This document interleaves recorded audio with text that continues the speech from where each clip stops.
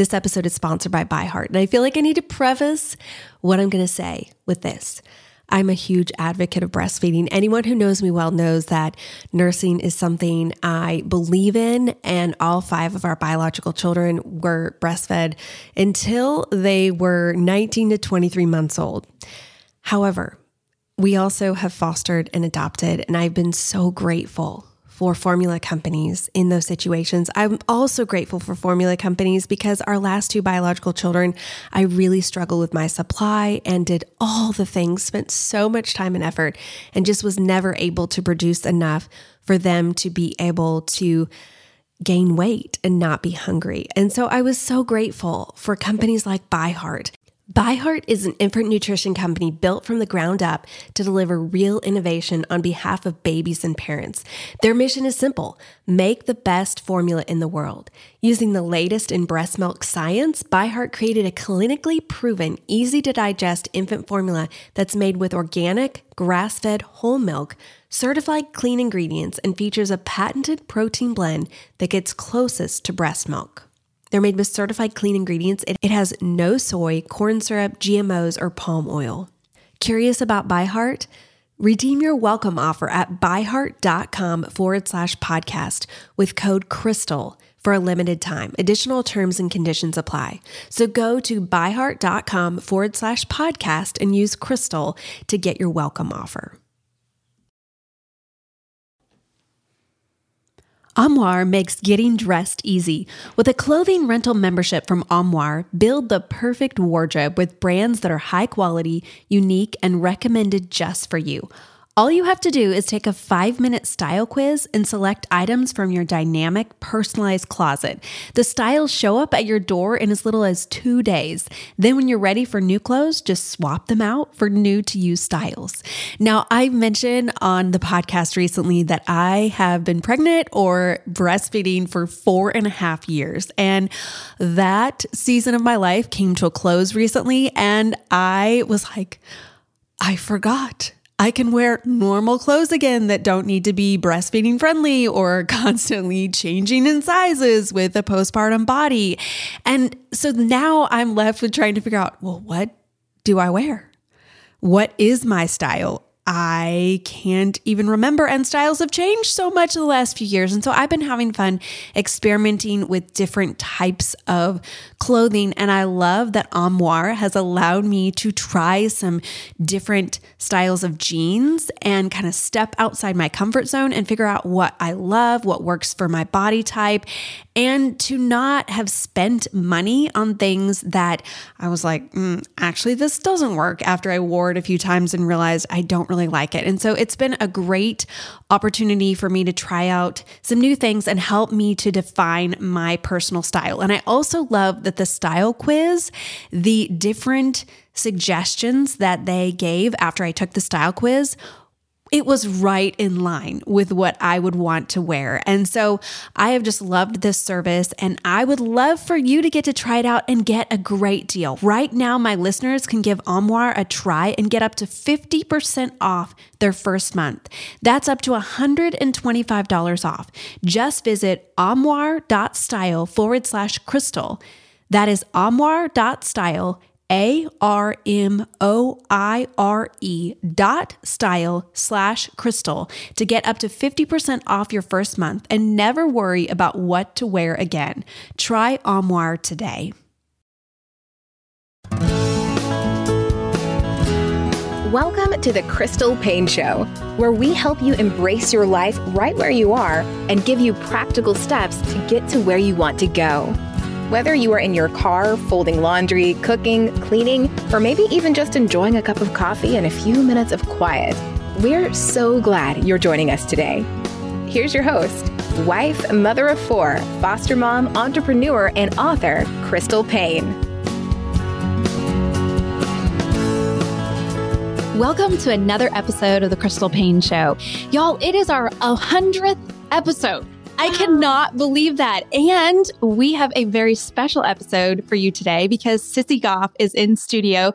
We had to reschedule this once, and I have been so looking forward to getting to talk to you about your book, Raising Worry-Free Girls. And the subtitle is Helping Your Daughter Feel Braver, Stronger, and Smarter in an Anxious World. And this could not be more appropriate for the time that we are living in. I mean, it's timeless. People struggle with anxiety all the time, but especially right now, I'm hearing from so many parents who they're just at their wits' end. They do not know how to navigate all the newness and the abnormal and the difficulty and just the struggles. And it's causing a lot of trauma in their home and their children. I just heard from one mom today, just saying like, it's so overwhelming. I don't know what to do. And it feels like there aren't any choice you make, the repercussions, it's just hard to know as a parent. And then at the same time, as your children are getting older and they're walking through all of this and you're wondering, how is this going to impact them? And so I think as parents, we have a lot of worry, and then we see our children having all this worry, and it's like, what do we do with this? So first, before we get into all of that, I'd love for you to just take a minute, Sissy, and introduce yourself to my audience. Well, I'm so honored to be on your 100th episode. That's so exciting. So my name is Sissy Goff, and I am a counselor at Daystar Counseling Ministries, where I have been counseling girls and families for 27 years now. Wow. I know it's a little bit of time, and I love that work I get to do and feel so just privileged to sit with kids and families every day. And out of that work have had the other privilege of getting to write and speak some about what I'm learning from them. And it is changing. I mean, it was changing so much pre-pandemic. And so now it feels like we're just in this whole new territory that is so anxiety ridden. And you're right. I mean, I think it's crippling kids and parents. And so to be able to help, I just love being able to step into that place. And you wrote this book, Raising Worry-Free Girls. And I'm curious, you didn't say raising worry-free kids. So why specifically did you just focus on girls in this book? Well, it's kind of a funny story, even of how the book came to be. With my colleagues and dear friends, Dave Thomas and Melissa Trevathan, we had written a book called Are My Kids on Track? And there was a section in it when I talked about anxiety in girls. And pre-pandemic, I can tell you the new statistics in a minute, but the pre-pandemic, 1 in 4 kids were dealing with anxiety, and girls were twice as likely. And so our editor reached out and said, hey, would you be willing to write a book for girls, young girls, because the average age of onset was 8. Now it's dropped to 6, which is just tragic. And so he said, would you write a book on anxiety for girls? And at first I said no. And then I said, actually, I will if I can write a book for parents too, because it is not just a problem for the child. It's a problem for the whole family. And so girls, for that reason, because they're definitely leading the statistics, but as we teach, and even in our counseling offices, whenever we're teaching skills to kids, we're bringing the parents in and teaching those same skills, not only so they can prompt the kids, but because if, as a parent, you have anxiety, your kids are 7 times more likely to deal with it themselves. And again, that's pre-pandemic. And now we're all anxious to some degree. I don't know that there's anyone out there who's not. And so I think kids are just picking it up so much. So it felt very important to speak to girls and parents. And so let's dig into that a little bit more. You talked about it's not just the girls, it's also the parents. Do you see that most parents recognize that some of it can be stemming from some of their actions and approach?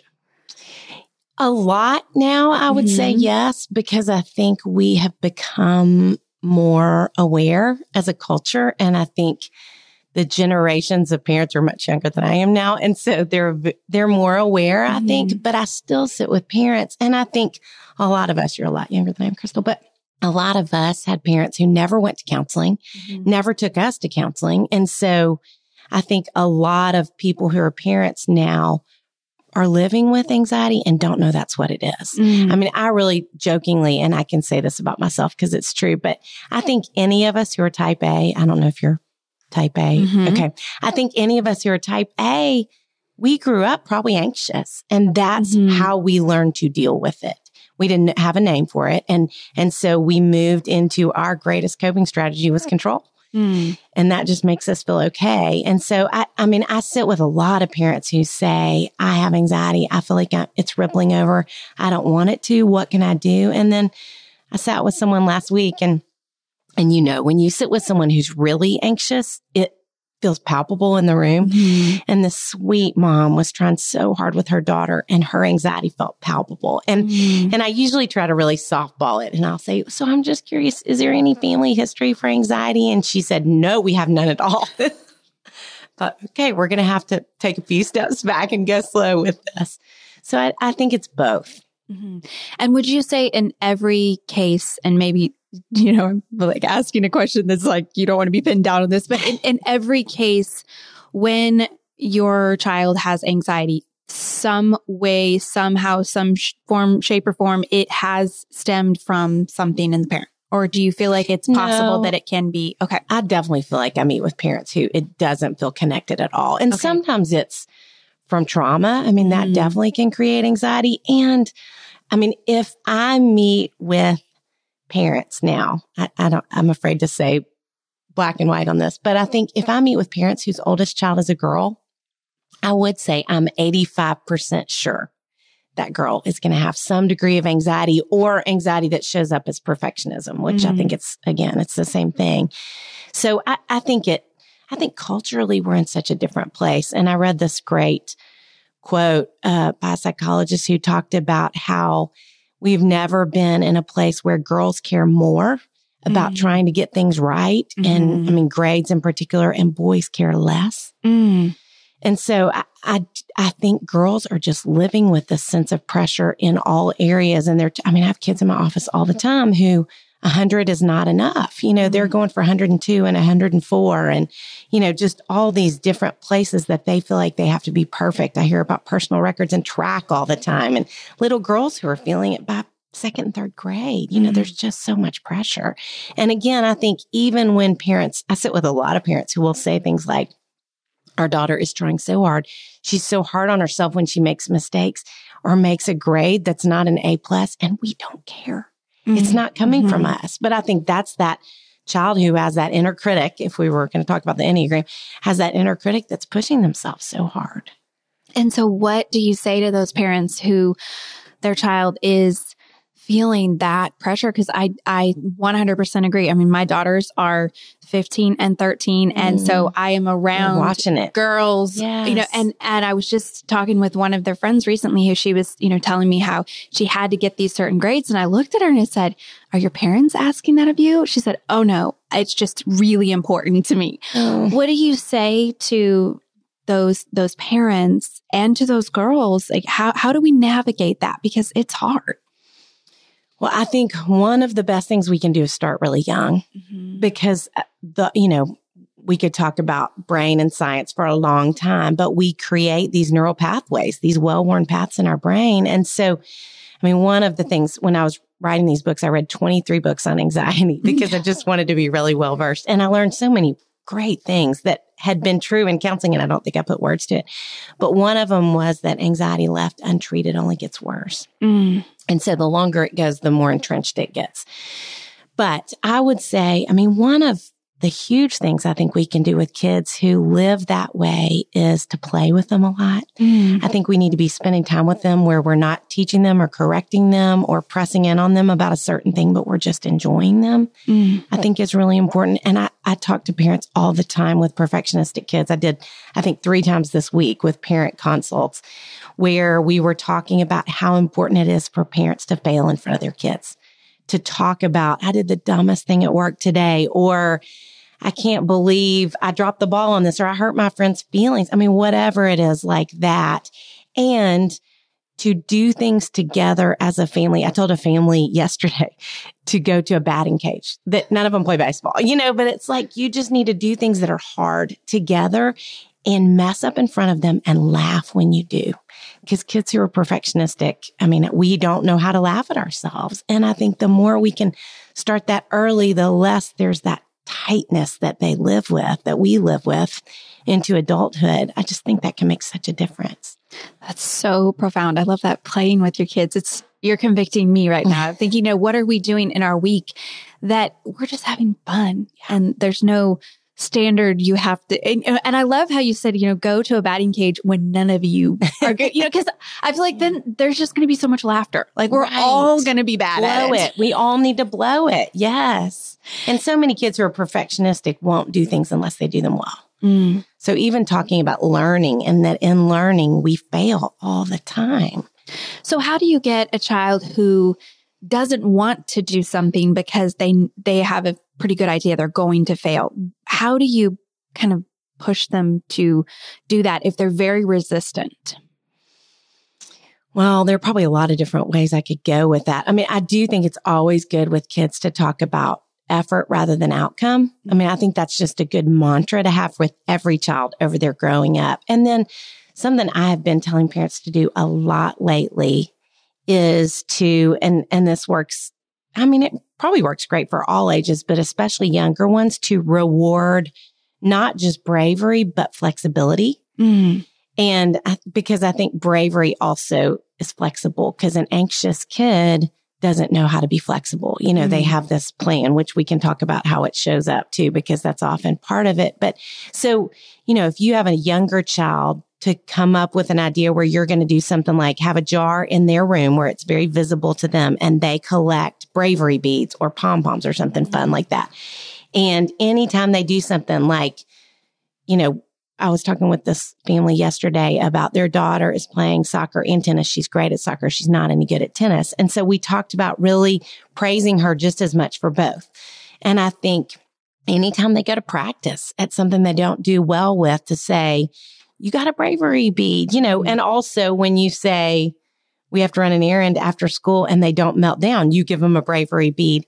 And when they do something they're afraid of, all of those things, I'm a big fan of rewards that you can give when you notice and feel motivated, rather than some chart that they're trying to tick off, because so often those are hard to keep up with and cause more stress for the parent. So we probably have a lot of parents listening who they feel this sense of, I don't know, like I think they seem like they're anxious, but how do I know that my child is struggling with anxiety? Or maybe this is just normal. Yes. Well, and it looks different with different ages, which is one of the reasons that it's sometimes hard to recognize. And the way that, emotionally, I think the way it shows up first is often as anger. Because if your child is, watching a show at night before bedtime, and all of a sudden you say, okay, it's time to go upstairs and brush your teeth, and they didn't know that that was what was about to happen, they can just fall apart with a whole lot of anger. Or coming in from school, like I said, you change the plan, all of a sudden they just melt down in anger or start yelling at you. I met with a family this week who said, the mom said her chair in the car, when she picks her daughter up from school, if she moves her chair, like scoots it back an inch, her daughter just loses it and screams at her. And it's change. It's unpredictability. And so that is a trigger, a big trigger for kids. And they don't know how to say, you just changed my environment, or you changed my schedule without any warning, and it makes me anxious. They don't have those words. And so the emotion that's most readily available is anger. And so I sit with a lot of parents who are really frustrated with their kids and say things like, they're just exploding all the time, or they're really manipulative, because it feels like they're not getting what they wanted, when really it's just things changed on them, and that what they wanted was more of what they expected than what they wanted. And so I always say to parents, it's so good to look underneath the behavior and even pay attention to, I would journal meltdowns.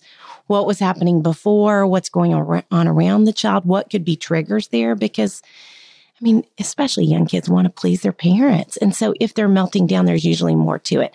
So that's one thing I would say, watch for that. Also, I always say to kids, it's like the one loop roller coaster at the fair. And so what happens is there's something that gets stuck in their head. They're really worried about being away from you, is often the first way we see it. And then what typically happens in a family is that it passes. It eventually just passes, and they kind of wear themselves out of it. And so the parents will think, is this a problem? Is this normal? And then by the time they start to think, I don't think this is normal, it goes away.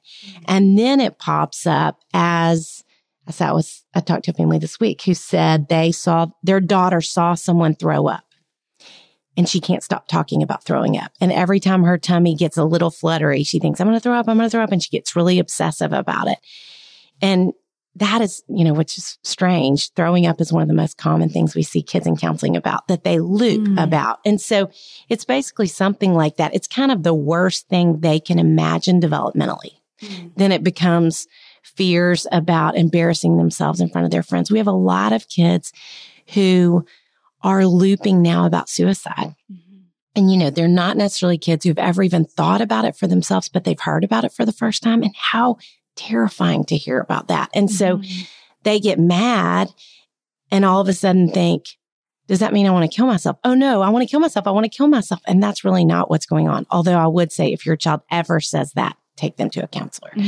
But I think, anything scary like that, they just get stuck. So if you feel like your child is perseverating around any idea, or if you feel like they're asking repetitive questions, where are you going? When are you going to be home? Who's going to be here with me? Wait, what am I going to be doing? How can I talk to you while you're gone? If you're just hearing endless questions, we say to parents, don't answer more than 5 questions about the same topic because it's not helpful to them. And that's one of the biggest mistakes parents make often, which we can come back to that too. But I think those are probably the predominant ways families see it, and kids often go statistically 2 years before they ever get help. But the great news is that there are really practical things you can do to help and your kids can do to fight it, where maybe you don't even have to go to counseling. I mean, that's why I wrote this book, to keep families out of counseling. And sometimes when families call Daystar, we'll say, read this book first. And if you still need to come in for counseling. Well, and that's one thing I loved about your book. I was telling you before the interview is that it isn't, you're a counselor, but you're not saying you should just take your kid to counseling. And I think a lot of times that's kind of the default. And I would strongly encourage families, get a copy of Raising Worry-Free Girls, because I love how you walk through all of these different tools that we can give our kids and that we can have as parents to really help our kids walk through it. And it might be that it's just it's a small thing, but they kind of have made it into this big thing. And if we just can implement a few tools, it is, really helps make a difference. Or we might figure out, whoa, this is much bigger than we realized. And so your book is really great to help parents with that and give a lot of practical tools. And so speaking of practical tools, when a parent, so they're listening and they're like, I resonate with that. That is my child. What are some first steps that they should take then? So they recognize that there's this anxiety that's going on, maybe coming out as anger. What do they do then? So the first 3 things I do in my office every time is and in the book, we talk about attacking it from the body and the brain and the heart, because it comes after kids. It comes after us on all 3 of those levels. And so the first one, before kids can do anything, we need to have them deep breathe, which is, mindfulness. I mean, I think that can sound kind of hokey to people, but it really does make a difference. And part of what happens, and I know you know this, and a lot of you know this that are listening, but when any of us start to get anxious, our sympathetic nervous system kicks into gear, which God designed our bodies that way for survival. And so our blood flow shifts in our brain, and it shifts away from the prefrontal cortex, which helps us think rationally and manage our emotions. And it goes to the amygdala, which is the fight or flight part of our brain. And so when I sit with parents who say, my child is acting like a crazy person, absolutely they are, because the part of their brain that helps them not be crazy is not even getting blood. So it's like it's gone offline. And I think, again, when you talk about having compassion for what's going on, that helps parents so much see underneath the behavior. Like, they really can't help it in those moments. And so even when we're saying, go to your room when they're in that kind of place, that's not helpful. Or when we get angry with them, this doesn't make sense. Stop it. It just activates the amygdala even more. And so 20 seconds of deep breathing resets the amygdala. That's all it takes for the blood vessels of the brain to dilate again and to shift the blood back. And so the way that I do it with kids is I call it square breathing with girls. Now, the guys on staff, David Thomas calls it combat breathing with boys because it sounds cooler. And he also would say, I forgot to say this, that the Raising Worry-Free Girls is all the tools we use with boys too. So if you have a boy, you can get the book as well. But so what you would do is you'd put your hand on your leg and you would draw a square. And there's another reason I love this way to do it too that I'll tell you in a minute. But with each line of the square, you breathe a different way and then pause in the corner for 3 seconds. So it's pause, pause, and then over and over and over for 20 seconds. And that literally is going to calm their body back down to where they can get back to rational thoughts. So we start there to calm them down, and then we would move to what are called grounding techniques. And that's a cognitive behavioral therapy technique, which is the most widely researched type of therapy for anxiety. And so again, they're in that loop. They've calmed their body back down, but their brain is still looping. And so we want to do anything basically that requires a lot of focus, and anything sensory related helps them focus, which is why I like the drawing on the leg, because that's sensory, it's tactile. But my favorite one is 5, 4, 3, 2, 1, where, and I do this with kids a lot, where I'll sit in my office and I'll say, tell me 5 things you see right now. And they'll look around and tell you 5 things. Tell me 4 things you hear. That requires a little more focus. 3 things you feel with your finger, your soft jeans, whatever. 2 things you smell, 1 thing you taste. And you have to stop and really tune into the moment. And anybody who's listening who's had anxiety or who has it currently knows you just kind of spin off into the atmosphere. You're not living in the moment. And so that kind of technique helps bring you back to a central place. And so that's my favorite one. You also can do, tell me everything you see that's the color blue. Tell me every word you can think of that starts with the letter P. Anything like that. I have older kids count backwards from 100 by 7s, which takes a lot of focus for any of us.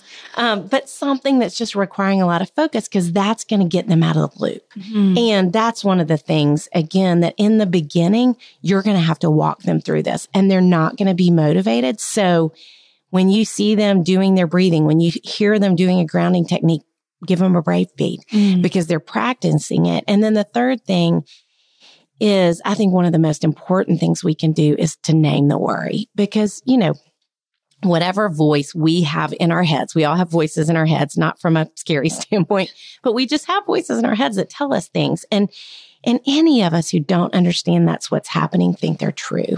Kids especially think that voice is true, that says, you're going to fail.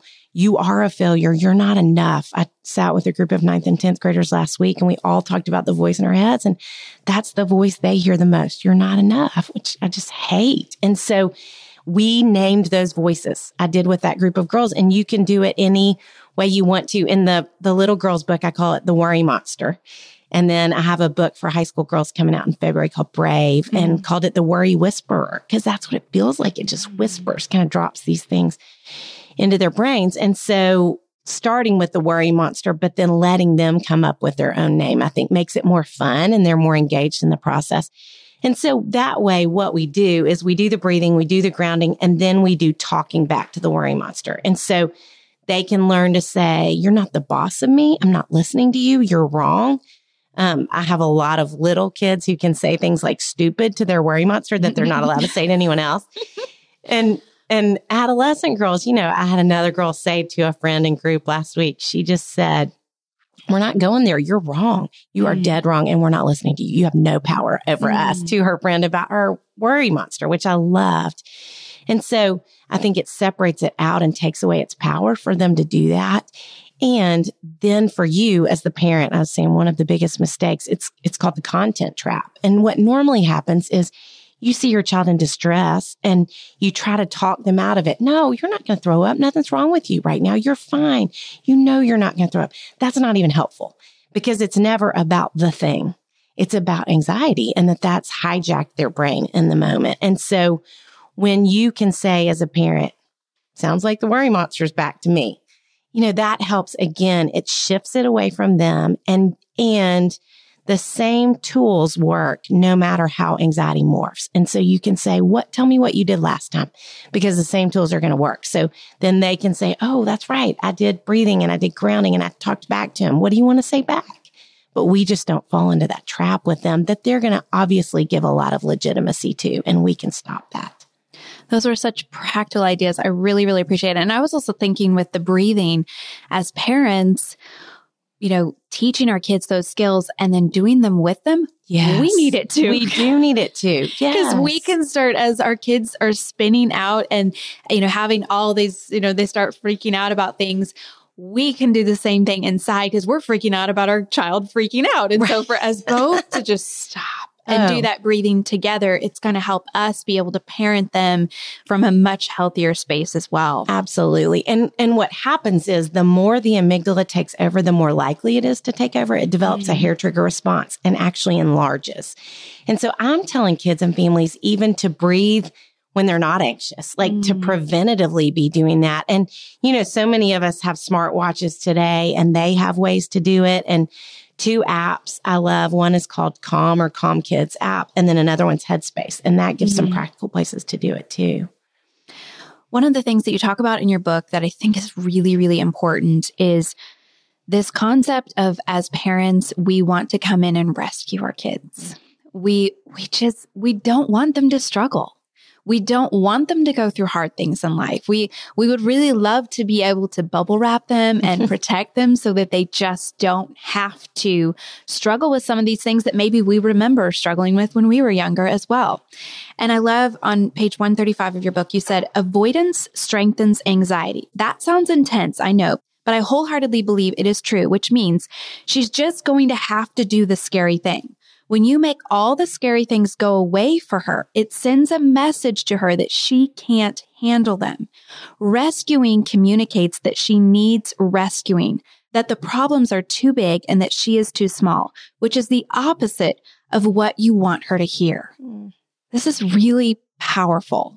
And I think it goes against how we naturally want to parent. Of course. Your child is in distress, and what else would you do but step in and help? So how do we approach this as parents when it's a situation that we really want to rescue them? I know. And I mean, yes. And I think that's the problem, is that the most well-intentioned parents sometimes make the problem worse. And in that section, I think I talk about that the definition I came up with in all my research is that anxiety is an overestimation of the problem and an underestimation of herself. And so that's really what we're talking about. When we pull them out, we're saying, yep, your definition's right. The problem's bigger and you're smaller and you can't do it. And it's interesting because in researching for this teenage book, I've learned a lot more about anxiety too. And one of the things that it talked about is how for kids to work through their anxiety, they have to have their amygdala activated. If their amygdala is never activated and they're never elevated a little bit, they'll never learn to work through it, which is exactly what we're saying. The science backs up that idea that they have to do the scary thing. And so, I mean, we don't want to throw them in the deep end when they can't swim. So that's why we want to talk about really practical tools that are going to help. The breathing is always going to help when they're about to do something that's scary. Grounding, talking back to their worry monster. And then I think we want to have in there a ladder of exposures. I mean, it's called exposure therapy, where we gradually walk into the scary thing. So I have a little girl I'm meeting with right now that her scary thing was sleeping in her own bed. And her mom was about to have another child and had to get that child out of her bed. She knew none of them would get any sleep if the child was still in her bed. And so what we did was, when she was going to spend 5 nights in the bed, like kind of like on a mattress in a room outside of her parents' room. And then she was going to move one more room away on a mattress. And then she gradually was working her way into her room, and she got bravery beads every time. And then what they did was they sat down together, which I think is a beautiful idea. They sat down together and they came up with a list of rewards. And so when she got to 25 bravery beads, she got to trade it in for something she was excited about. 50 was something even bigger. And then 100, I think they went to the water park at Opryland, some huge thing. And so to help incentivize working toward the scary things, I think is really important. And they are, kids are brilliant. They know.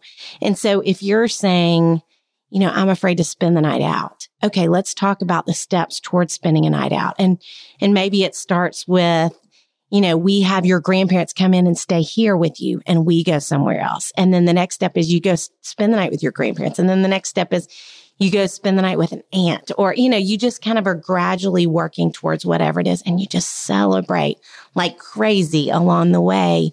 And I think as they're learning, obviously they're going to realize I'm okay. And the thing is, when we rob them of that, we rob them of that sense of pride. And I really can do hard things, and kids can do hard things. And that's one of the things I keep trying to say to parents, even in the pandemic, is kids really are resilient. And doing hard things strengthens those muscles that they're going to need through adulthood. And so we want them to feel like they're capable. I have so many more questions that I want to ask you, but I think that is a perfect way for us to end. And so thank you so much, Sissy, for coming and for writing this book that I think is going to, I know it already has, but I feel like it's, the more hands that it's going to get into, the more lives that it's going to change, because we need this. We want to raise kids who are going to go out and be world changers, but they can't if they're living stifled in worry and anxiety. So I just encourage everyone who is listening, go get a copy of Raising Worry-Free Girls. Even if you don't have girls, like Sissy said, even if you don't even have kids, I think the principles, we can all use them as adults as well. And she breaks them down in such bite-sized pieces that you can really resonate with. And so the subtitle is Helping Your Daughter Feel Braver, Stronger, and Smarter in an Anxious World. Raising Worry-Free Girls by Sissy Goff. We'll link to it in the show notes. Thank you so much, Sissy. Thank you, Crystal. As always, if you have any question on any topic you'd love for Jesse and I to answer on a future episode, or you just have feedback or suggestions, or you'd love for us to change something or do something different, we love to hear from you. We love your emails. And so you can send an email to crystal@moneysavingmom.com.